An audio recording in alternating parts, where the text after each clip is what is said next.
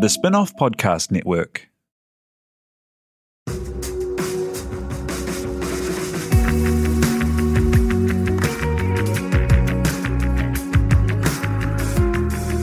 You're listening to Business is Boring, a podcast that reckons it's anything but. Business is Boring is brought to you by SparkLab, offering inspiration and practical advice to help businesses find their edge. To hear more about SparkLab, including details about the latest events, workshops, and business tools, visit sparklab.co.nz. And now, here's your host, Simon Pound. Kia ora koutou katoa, and welcome to Business is Boring. You might have seen a new soda popping up around town, one in striking black and white with a smiley face and the name Good Shit. It's the world's first pre- and probiotic soda, something you can drink that's yum and good for your microbiome, and so good for your whole system. Named Good Shit as a nod to all of this, and a pretty unique take on the category. It comes from a couple who are also behind some other famous brands as distributors of Tony's Chocolate, Seedlip Non-Alcoholic Spirits, and McClure's Pickles. Bex Coe and Nick Brown come to the business from backgrounds managing Shapeshifter and launching hot sauces. And to talk the journey and all that good shit, Bex and Nick, nice to see you two. Kia ora. Thanks for having us. Hey, so tell me about your backgrounds. There's so many people will know the products that you represent and that you're building, but might not know your stories into the business. So Nick, you come from like media and launching hot sauce, right? Yeah, I was in a sales role, working with a lot of businesses, all sorts of people, trying to get their products to market. And I realized after a little while that I used to think that you had to have, there was some kind of secret. You had to know something to be in business. But I quickly realized that most of these people were making it up as they went along. And I thought, well, maybe I could have a crack at something. So I started making, or got involved with a hot sauce company kind of on the side. So I had my daytime job, but overnight I'd go in and we'd cook hot sauce in a kitchen that we would borrow.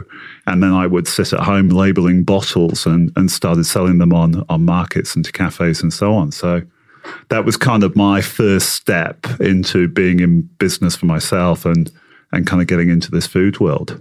I love that idea that you kind of clocked that everyone was making it up. I had that feeling when we came home from the hospital with our kids for the first time. And I was like, we can't leave with our kids. Like, we don't know what we're doing. And it's like, no one's known what they're doing. We had no idea either. No idea. I thought we should have a test before we left the hospital. I was like, are you letting me leave with this child? I had to work hard to get my driver's license, you know?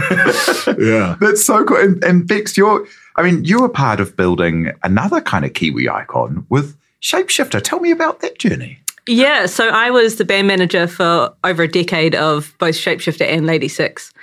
And I guess the journey started, I played at the Monterey Jazz Festival in California when I was 18.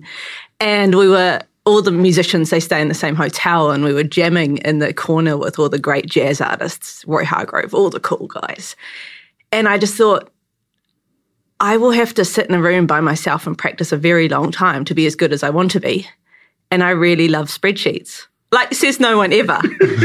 So I left school going, I want to manage bands.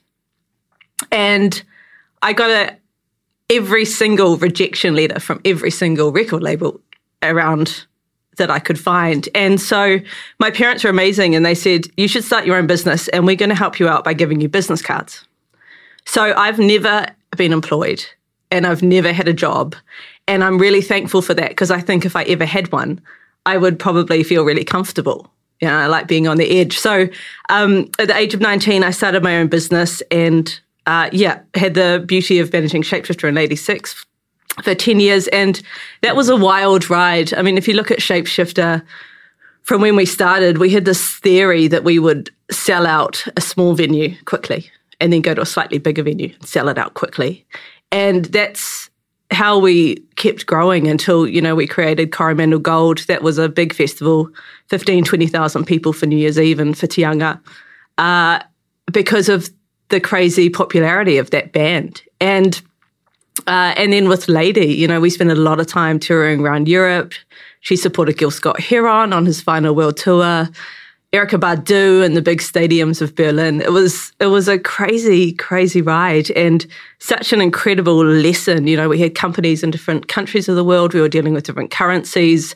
It was a business degree in a really weird way to do it. Yeah. And I imagine all of the challenges of running a business with promotion and, managing people and organization and logistics, but then throw in all the randomness of the rock and roll and music lifestyle.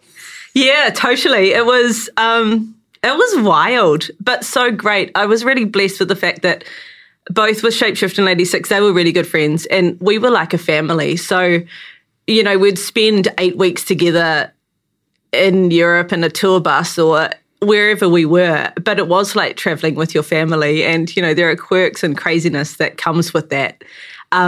But yeah, what goes on tour stays on tour. It's the old story, but we had a lot of fun.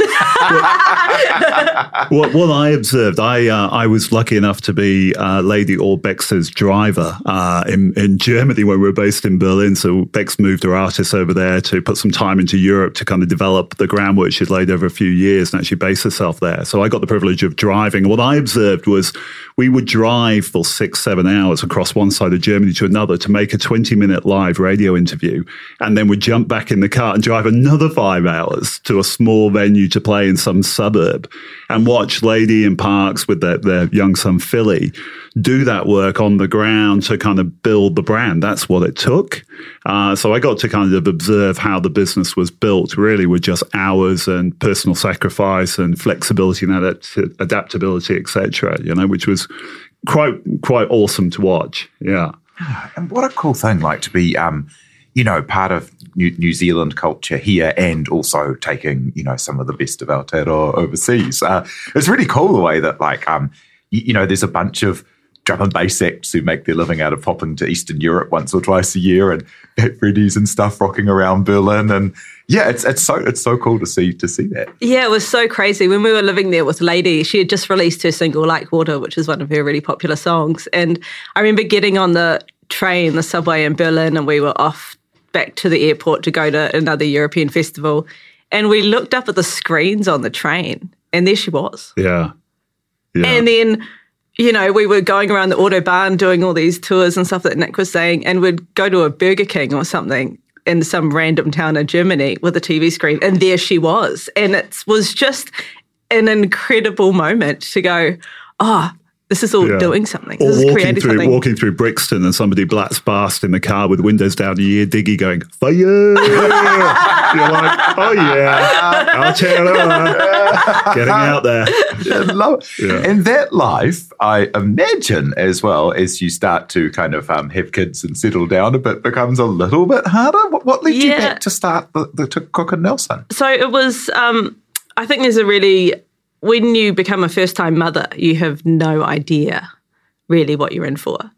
And I kept on going with music. And I think by the time Ella was 3 months old, the acts had done 3 world tours and I'd been awake in the middle of the night, scheduling breastfeeds with conference calls with New York, Berlin, wherever. And after 3 months, that led to complete burnout. So when we were expecting our son, Harry, we made the decision that we couldn't do that again.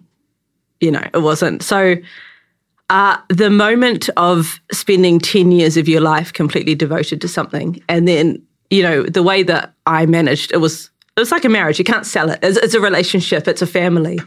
And to actually just have to stop and let it go was quite a hard thing to do.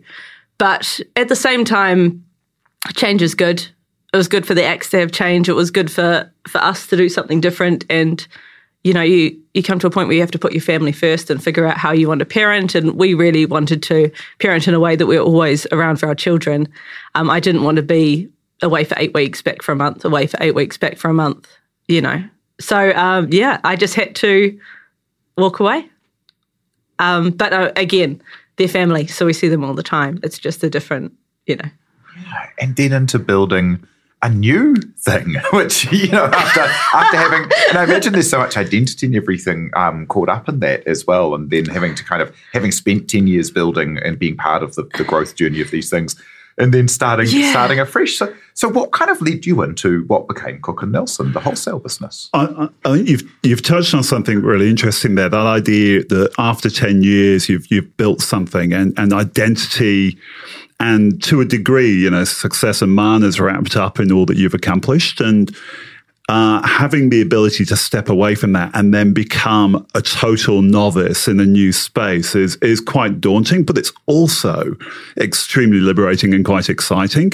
So we started Cook & Nelson really from a very simple position, and that was we were selling a bit of hot sauce into supermarkets. I was selling a little bit of it overseas through a distributor in Australia, and he was telling me about McClure's pickles, and he kept telling me about them, and eventually persuaded me to buy a pallet off him and bring it in. And all we really did at the beginning was we took that to our existing buyers, showed them the pickles, and asked them if they were interested in them. And that was really the starting point for us. From that very small beginning, we then started building up the company. And I guess as we went, we were faced with quite a few different challenges, and learning and taking those lessons and evolving and beginning to then build expertise in this space is kind of what's happened over the last 7 years now as we sort of build this business. How do you go about, because you've got such a fun stable of brands there, how do you go about selecting what you are going to represent, and what's involved in actually kind of getting something that might be known overseas but not known here onto these really highly contested shelves and grocery and the like? Initially, it was quite simple. We anything that we liked that we couldn't find here was something we were interested in. And we were lucky we were surrounded with a really good cohort of people whose opinions we trusted, whether they were chefs or restaurant owners or supermarket buyers, etc. So we would show them all the time things we were excited about. I'd be racing down to see Kyle at Culprit and showing him some Japanese high-end shoyu that I'd found, and thought was amazing. And I'd take his feedback on board and determine whether it was worth us bringing it in. And then it was the matter of the practical things. So how much is it going to cost? How much is it going to cost to ship? What are the compliance? What compliances are we going to face around labeling? Is there duty involved? So doing the cost analysis around, okay, we think it's a great product. Our customers think it's a great product. Is it viable? And then the next stage really is building out the supply chain side of it.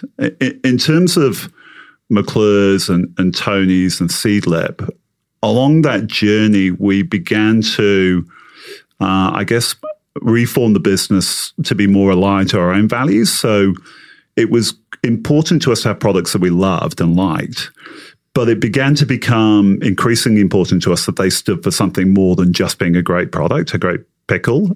We began to get more and more interested in what they were doing within their communities, why they existed in the first place, the people behind the products.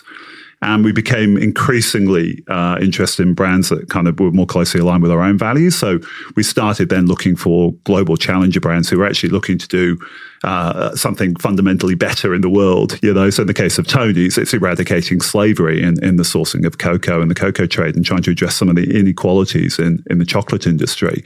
Well, that is something we can wholeheartedly get behind and get involved in. And it makes doing what we do, it really underscores our own values, but also makes turning up for work and fighting that fight in market a lot easier when you can truly buy into those visions. Yeah, true. And with Seedlip that you were very early onto, right? And then that's become that kind of, alcohol-free or low alcohol or no alcohol, sober curiosity, all of these ideas have really risen in the public consciousness. And Seedlip was one of those pioneering iconic brands there. Yeah, so we actually found Seedlip. So it was my first New Year's Eve not putting on or being involved in a music festival. And I said to Nick, I can't be in New Zealand.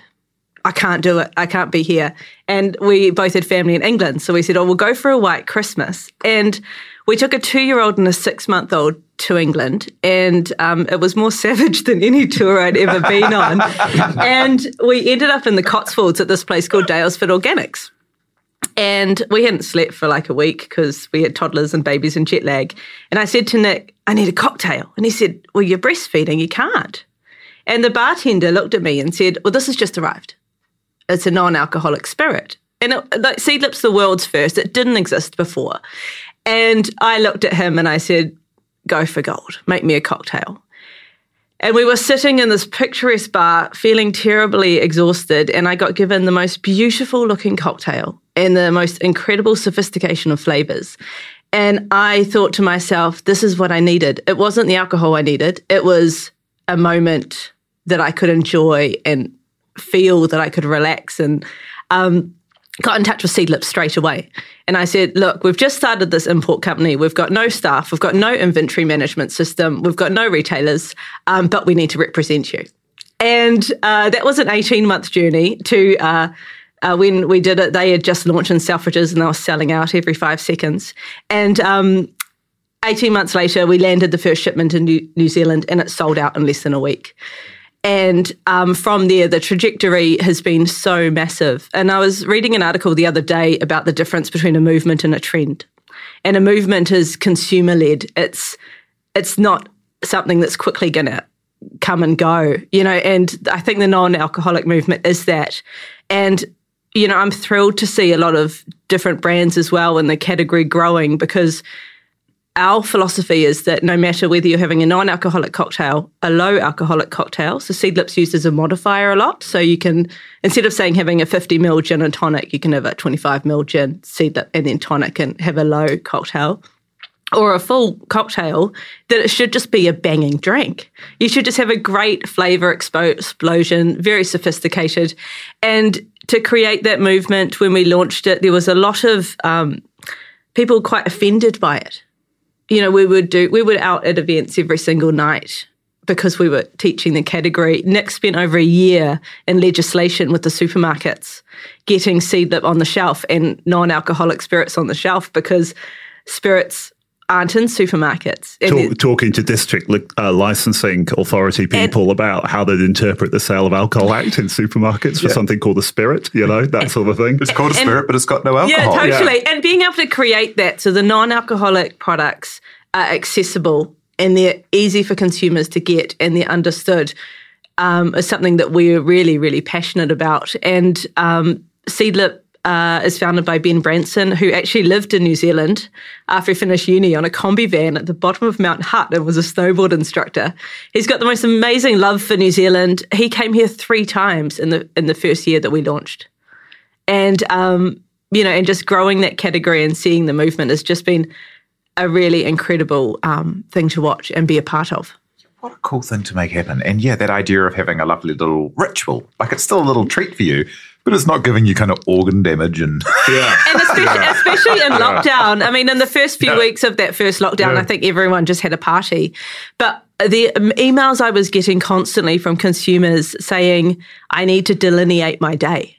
Yeah. I need to have something that goes from day to night. I need to hear glug, glug, glug, tinkle, tinkle of the ice at 5:30 with my G&T. But totally, but I'm trying to homeschool. Yeah. I'm trying to run a business. I'm trying to run the house. I'm trying to keep, the family together. And I can't wake up hungover every morning. So it became this amazing thing over lockdown where, people were constantly communicating with us about how it was just, making their day to night shift really easy. Yeah, Seedlip was that brand that kind of tipped us over when people started sharing their stories with us about why they weren't drinking or who they knew that weren't drinking or the changes that they were looking to make. That was the brand that kind of switched us over to, okay, let's look for brands that have this extra something going on, that are opening up and creating categories, but delivering something to customers that they're really looking for, that is more meaningful or more purposeful or more mindful. So it was a real tipping point for us. We still get a lot of people sharing a lot of stories with us around they're drinking or they're not drinking with Seedlip. It becomes a lot more rewarding. You must have heard a lot of them. And just one last thought before we jump out of this part would be about how you go about building brands that are from overseas in many cases and making them part of the local culture, because a lot of people would have interacted with your Toasty takeover. Yeah. I think I only know music and I've never known anything else. So I treat a brand as an artists. I treat us as a record label. And Nick and I work really hard on the marketing, because to make a band work in culture, there's certain things you've got to do. You've got to take it on tour. You've got to get it into establishments that people know and they love. And so we really have the philosophy when we release a brand, I release it like a band and get it into, the tapestry of the New Zealand culture. So Nick and I were standing in the kitchen one day and we said, let's make a toastie for lunch. We really feel like a toastie with pickles in it. Then we had this great idea that if we wanted a toastie with pickles in it... Who wouldn't? They taste amazing on a cheese toastie. Super budget, Thick white bread, a bit of cheese, few pickles. And we created the Great New Zealand Toastie Takeover. And the reason we created the Great New Zealand Toastie Takeover is we were seeing a lot of our eateries over winter. Not as many people going into them, for people just staying home and things like that. And we were like, what can we do to drive consumers into hospitality outlets over winter? So we thought, we're toasted sandwich competition has got to be the best. Yeah, that's about the size of it. We went to a few of them first and went, hey, we've got this idea. Would you be keen on serving up toasties? And they're like, we make a toastie anyway. We're like, great, okay.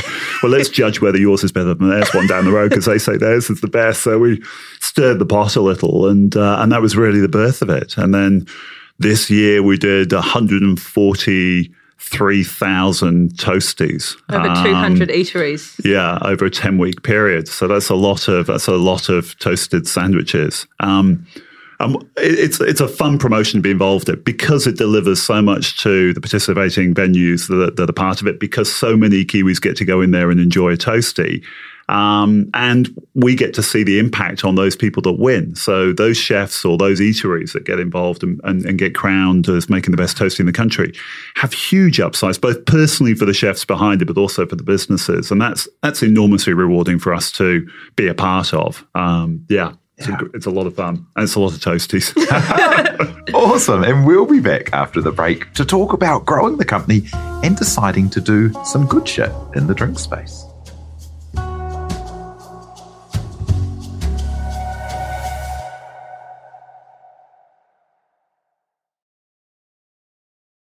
Spark is proud to partner with the Sustainable Business Network and the Climate Action Toolbox. The free Climate Action Toolbox can provide you with simple step-by-step guides to measure and reduce your emissions. Help lead the way to a low-carbon future for New Zealand. Visit sparklab.co.nz/sustainability to find out more.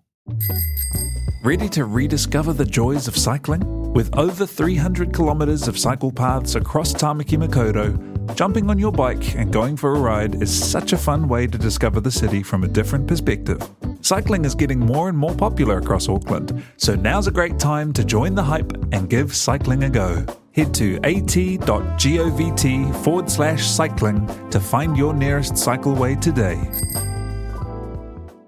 Are you making the most of your KiwiSaver investment? Generate is an award-winning KiwiSaver provider with a track record of strong long-term performance. Making a smart decision now could add tens of thousands of dollars by the time you reach retirement. Book a no-obligation chat with a Generate KiwiSaver advisor today at generatekiwisaver.co.nz/get-advice. A copy of the product disclosure statement is available at generatekiwisaver.co.nz. The issuer of the scheme is Generate Investment Management Limited, and of course, past performance does not guarantee future returns.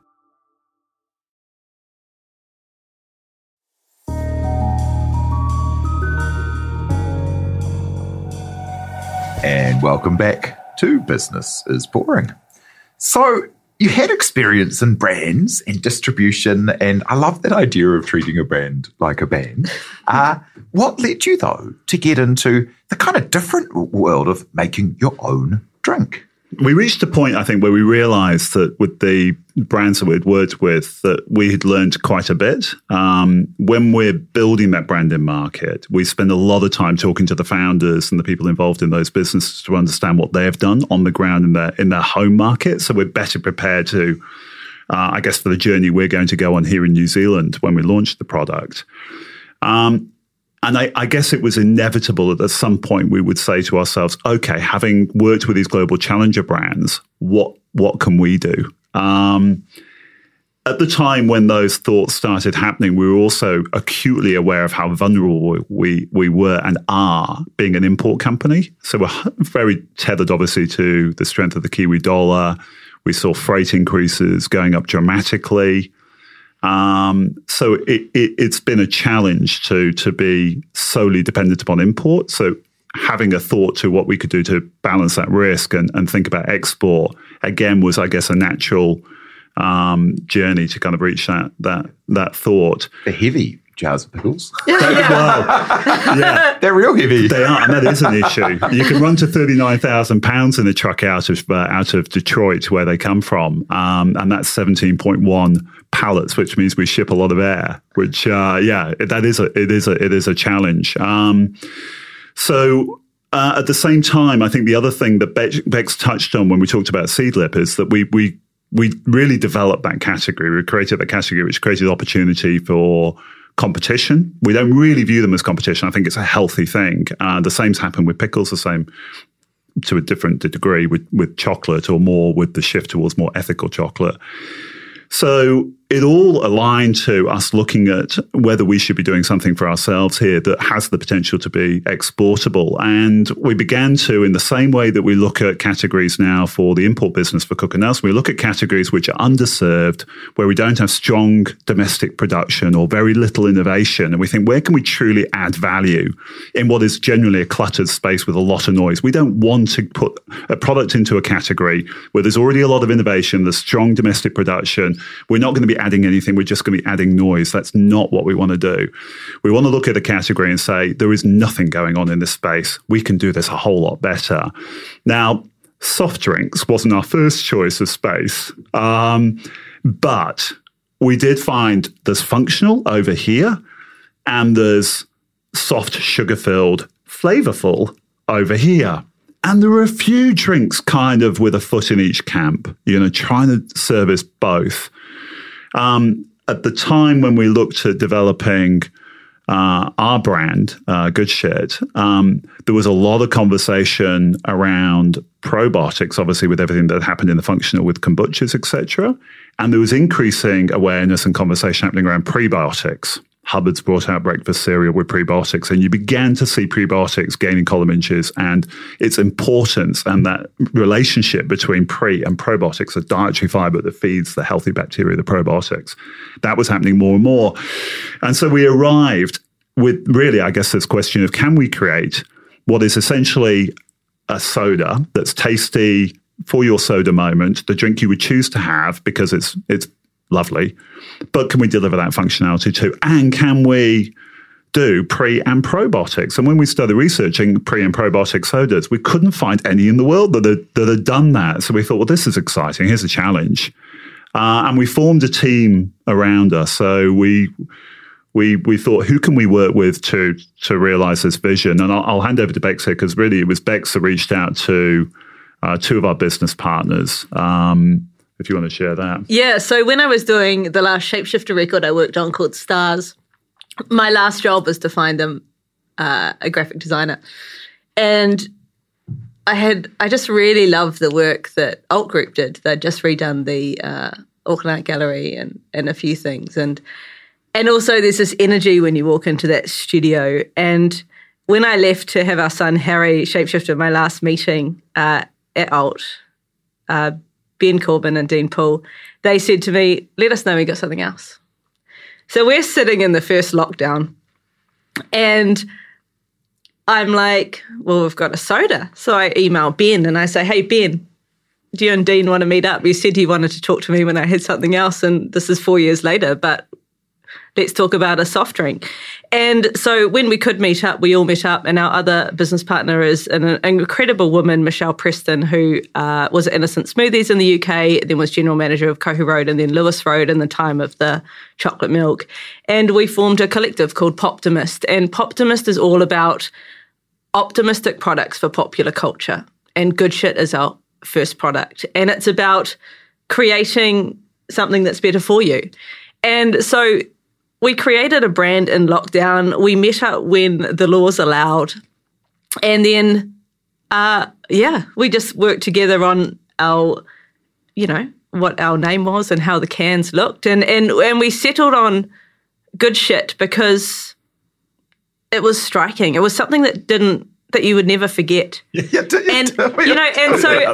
it's colloquial, it's Kiwiism, It told it like it is. It told it like it is. Yeah. And it's not there. We haven't used the word to offend. Nick worked really closely with the Advertising Standards Authority and people like that just so we could make sure that gauge how offensive or how offended people might be by our choice of positioning. And to, the gut and the growth of understanding about the microbiome and how to kind of care for your gut is growing, much like kind of a sober curious movement, I guess. And there's, you can kind of look at people and go, well, there's billions of bacteria and one consciousness. Who's really in charge? Yeah, we're basically a housing estate, aren't we? For a host of living bacteria, and as a decent landlord, we have a responsibility for their upkeep and their health and well-being.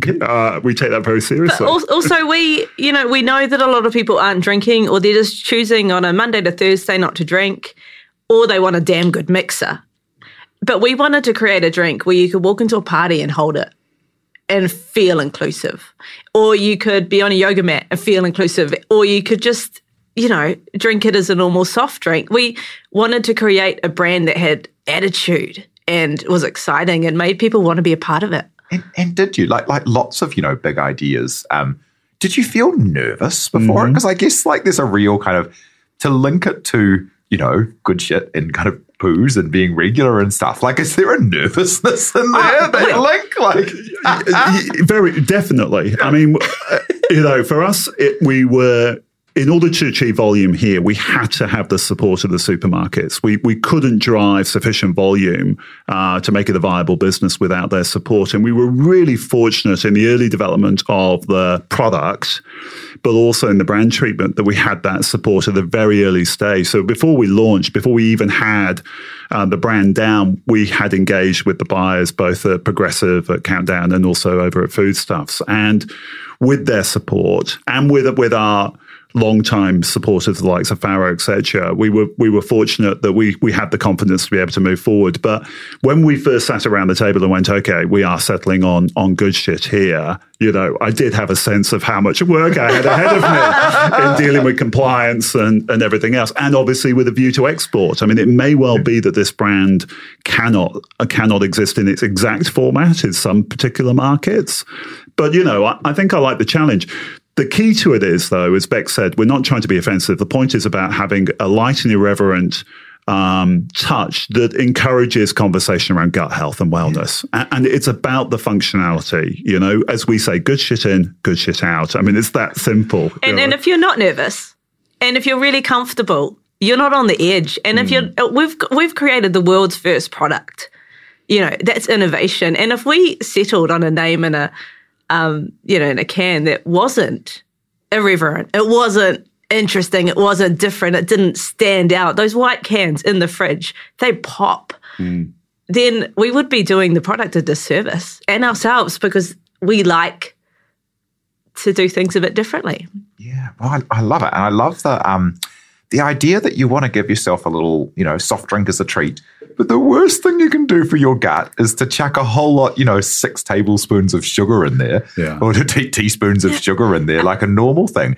You're leaving like a trail of disaster through your body with this acid. And then, your microbiome, your gut health is linked to mental health. 100%. To your immune system. What are you doing? You're sending a little missile down there. And our ginger, so it tastes like a ginger beer. It's got 75% less sugar than other comparative drinks on the market. But then it's got 10 grams of soluble fibre. So that's more fibre than you'd get from Metamucil.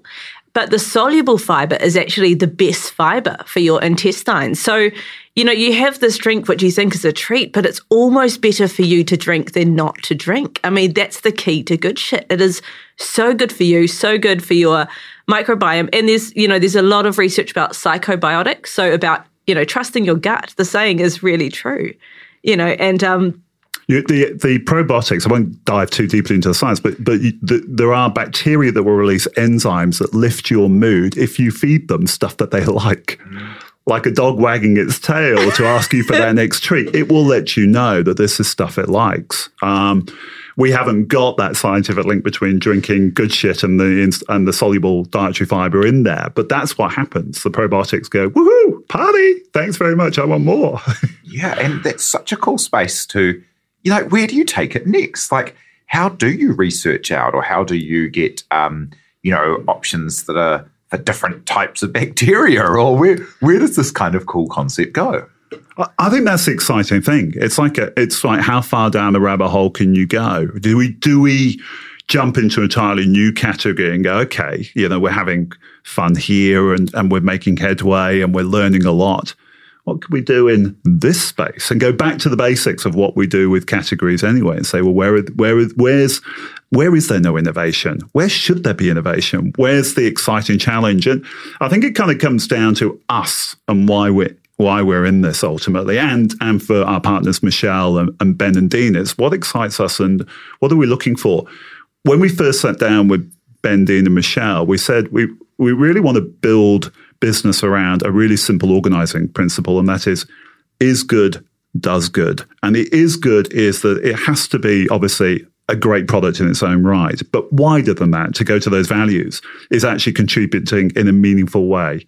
And then the does good is what we can do as a business within our community and around us, because that's why we get up in the morning. That's what drives us. And where are the rewards otherwise in business? For us, it's certainly not about security. It's not yet about a paycheck. It's about honoring our values and about challenging ourselves and then being equal to those challenges. That's why we're in this. So it's a very roundabout way of not answering your question as to what's next. We don't know. I guess we don't know, how far, whether we pursue the gut health relationship and look for other ways we can connect with that and drive that conversation, or whether we just look somewhere else entirely and dive into that. We've just released our latest flavour, Tropical. So that's basically summer in a can. It's mango and passion fruit. And for us at Poptimus, we really feel like this is good shit's first summer, because last summer we just got out of lockdown and then there was another lockdown and we were trying to get into supermarkets and buyers were on the floor and on the checkouts because there wasn't enough staff. So we're really excited about focusing on this summer in New Zealand. And then next year, we've got a lot of export opportunities. So we're just working through what country we're going to start at. Yeah, awesome. And I love the idea of, one day being able to spit in a cup or something and then you send it off and then someone sends you back whatever's right to feed your gut. Like, I think, that could be an idea. I'm write that one down. There's just so much to know to learn about this evolving space. I spoke to a guy from the Insides company, Garth Sutherland, who's fantastic, and he said that the more he learns about the gut, the more he thinks of himself like a gardener, where, if he does something that isn't good for his gut, he then goes, oh boy, I'd better put some seaweed and some compost down. I really better look after it for a bit. Your gut is 2 kilos. And if you think about every single other part of your body that weighs 2 kilos and how you look after it, whether how much money you spend on makeup for your face or how much, money you spend on sun cream for your skin or whatever it is, what are you doing to invest, one of the most important organs in your body, And so that's something that we've been talking a lot about with Good Shit and Poptimist as well. Yeah, awesome. And a couple of questions we love to ask everyone. Like, what would your advice be for people who, maybe they have spent 10 years building, building something that they're part of, or have successful careers in media and they want to come, they have that itch to start their own business. What would your recommendations be for getting started? Very simply for me, it would be take that first step. And that first step might be as small as registering a business name. It might even be coming up with the business name, but just take that first step. And then really for us, how we've gotten into this position is taking one step after another. I think it's very challenging if you start a business with a view of we are going to be this, and you already define what that business is before you really understand the journey you're about to embark upon. It can also be challenging to invest a whole heap of time determining what that journey is going to be before you actually start the journey. Now, I'm not saying you shouldn't do some kind of due diligence or preparation, but I think the key is to make a start and know that you don't know everything you're going to need to know, But that's okay, because I don't think anybody does, And if anything, sometimes knowing more can be a disadvantage to you. I don't know. Do I know? I don't know necessarily whether we would have started Good Shit if we knew everything that we knew now. Maybe we would have, maybe we wouldn't have. But sometimes, going into a highly contested category, which is ruthless. With French contracts. With contracts that preclude you and block you from getting in there. There's a hell of a challenge ahead of us, but we're in now and we're up for it. But I guess the point is that you aren't going to know everything you need to know. And so taking that first step, no matter how small, is really the single most important thing you can do for a business, ultimately. And I think then the other part of it is understanding where reward comes for you personally. For me, it's about the challenge of every day. So when we have a problem, I think it is being equal to that challenge, being able to identify that challenge and being able to determine what the most appropriate response is, and then emerging the other side with greater knowledge, with a stronger business, having made the right decision or the wrong decision, but having the ability to reflect on that and evolving. So for me, the reward is in the day, and it's in the moment, and it's in the challenges we're facing. It's not in tomorrow. It's not in some kind of sellout. It's not when we hit 500,000 toasties in the toasty competition, or when we finally export Good Shit into our first export market. Those are moments to celebrate along the way, but there is no end destination for success for me. So it's understanding where value and reward comes for you personally, and making sure you find that in your journey, in the moment, in the day. That's awesome. That must help keep you sane. And how about you, Vix? Yeah, I mean, as I said, I've never had a job, so I just think you should just do it, because you live once, and why not have a great time and do what you want to do? So I'm all for it. Get started. Yeah, awesome. As a final thought, what will success be for you two and for the company? That's a really interesting question. I read a biography of John Coltrane once, arguably the world's best saxophone player, and he never thought any of his solos were any good. And that drive was what kept him going to be better and better and better, to create the greatness that he was. And I feel that very much in business. I don't know if I ever will feel like I'm successful, because I will always know I've got another mountain to climb. And that's what I love about being in business. So success for me is challenges, having a team around. Our team is so important. We have a team around us with both Cook & Nelson and Poptimist, which are just such incredible people who are so great at what they do, and we are so fortunate for that. So success personally is just working with incredible people on incredible products and just continuing the challenge. I think I'd say that we are successful now because we are living the lives that we want to live. When Bex talked right at the beginning about having a business or a way of working that enabled us to put the time into those areas of our life that we want to. So family, us as a couple working together, our business and our relationships within business with the people that work with us directly, or else one of our suppliers or one of our customers. Success is in every day. There isn't a sort of position that I think I'll get to where I go, you know what, I've absolutely nailed it. Just as Bex says, it's a constant journey. So I find success if I'm living every day the way I want to be living it. And at the moment, I'd have to say that's generally true, which isn't to say that there aren't challenges, frustrations, and problems. There constantly are. But I really quite enjoy that. Yeah, so there you go. Hey, well, thanks so much for joining us. Looking forward to seeing where you take Good Shit next. And yeah, thanks so much for being here. That's Bex Cohey and Nick Brown. Thanks for having us. So thank you to Bex and Nick. Thank you to you for listening, and for everyone who helps make this happen, like our producer, Te Aihe Butler. Do follow Business is Boring wherever you get your podcasts, and be sure to rate and leave a review if you like what we do. E no ora. From the Spin-Off Podcast Network, that was Business is Boring, brought to you by SparkLab. Make sure you're following Business is Boring wherever you get your podcasts. And for more information on SparkLab, visit sparklab.co.nz. Kia ora e te iwi, Te Aihe Butler here, podcast manager at The Spinoff. If you enjoy listening to our podcasts, consider supporting our mahi by signing up to become a Spinoff member at thespinoff.co.nz/donate. The Spinoff Podcast Network.